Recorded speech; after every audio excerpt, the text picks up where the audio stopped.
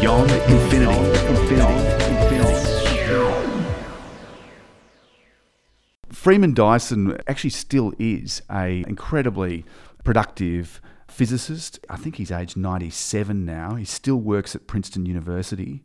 So he was behind Project Orion, which was trying to come up with a nuclear fission rocket propulsion technique. Okay. And I think we talked about it in the program where you literally drop small-ish nuclear explosions out of the bottom of a rocket. You propel yourself up and use several hundred or thousand getting up beyond the atmosphere, and then once you're in space, you could actually chip away at the speed of light. So potentially it was a way of going interstellar, but obviously with some pretty serious environmental concerns along the way. But a very interesting man and a very productive physicist. As I said, he's still working at Princeton University in the United States. One of the things that he said, and he was kind of famous for saying, he was talking about the search for extraterrestrial life. And he said, so the first rule of my game is think of the biggest possible artificial activities with limits set only by the laws of physics and look for those. We've actually covered, and it was all over the media a while ago, it was about this idea of alien megastructures. And they'd spotted something with a telescope, probably a radio telescope, very, very distant. And they're kind of going, well, could this be made by, little green men? And then I think most people kind of said, probably not. Very likely not. It's something that's evolved like a star, a cluster, or something like that. I guess what Dyson is getting at is that if you're going to look for intelligence, the most obvious and likely to be found sign of intelligence is going to be something that the intelligence made, so a technology, rather than them sending a message to you specifically. It's going to be more like, well, we're just doing our thing and we've built this massive structure, or we've got a huge radio profile that doesn't look like anything else, and you can pick it up with a radio telescope and you can go, well, what's that? Let's decode that.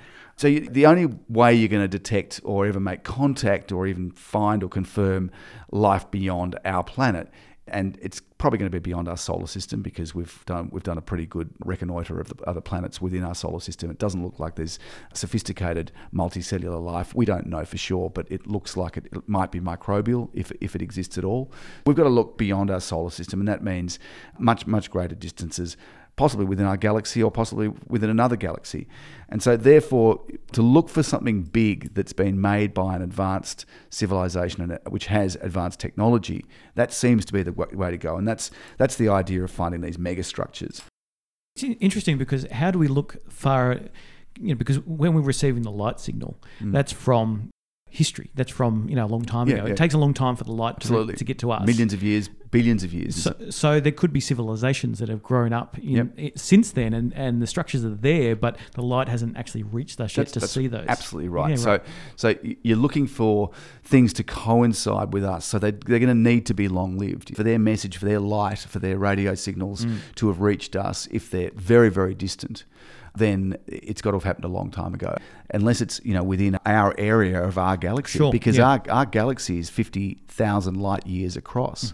That's just a reasonable amount of time to maybe see. Well, but I mean, we've only been civilized. We've only had the ability to listen to radio signals for the last 100 years, probably less. So the chance of coinciding, even with things that are within our little neighbourhood, let alone over the massive distances of, a universe which is about 13.7 billion years old. That's the distance light's got to travel. That means that you've got to have a civilization that's somehow survived, or its fingerprint survived.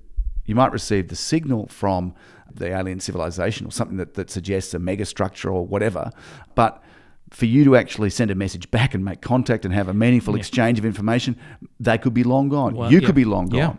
So you're right. And also the power that's generated from these signals would, I'm sure, degrade as it gets further and further away. And so a small signal from a small satellite something is going to be very hard to detect. And that's why the latest stuff is sort of suggesting neutrinos.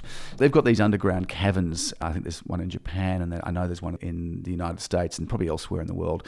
They're underground caverns to be very radio silent, to be very quiet places without a lot of interference from other radio waves or signals or anything else, electromagnetic sources and the like.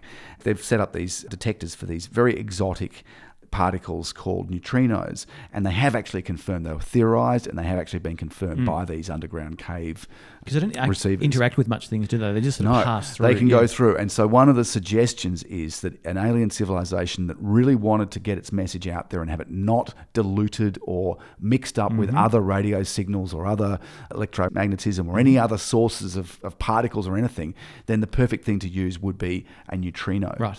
And so that might be somewhere that we look for encoded information within neutrinos.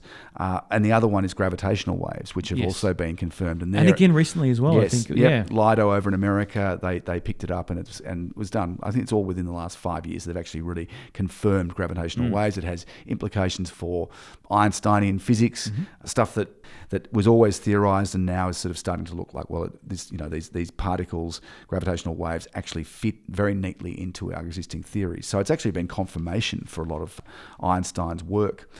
These detectors of neutrinos, they've been nicknamed neutrino telescopes. If an advanced civilization beacon exists, it could produce a very anomalous number of neutrino events way above the natural sources of neutrinos, such as the sun or a supernova. This would be in addition to the candidates for signs of advanced technological activity.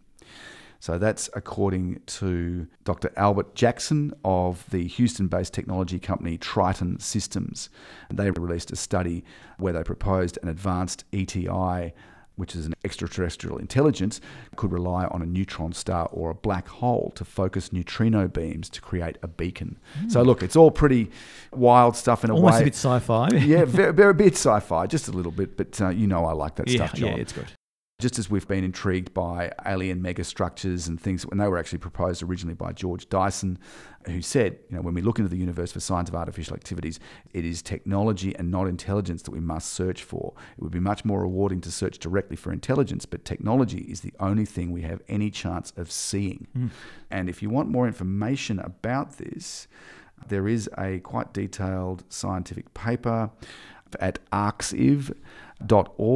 The title of it is A Neutrino Beacon, and that is an 18-page PDF that we'll include links to if you want to read up on the scientific paper behind this. It's quite an interesting read, so we'll post links.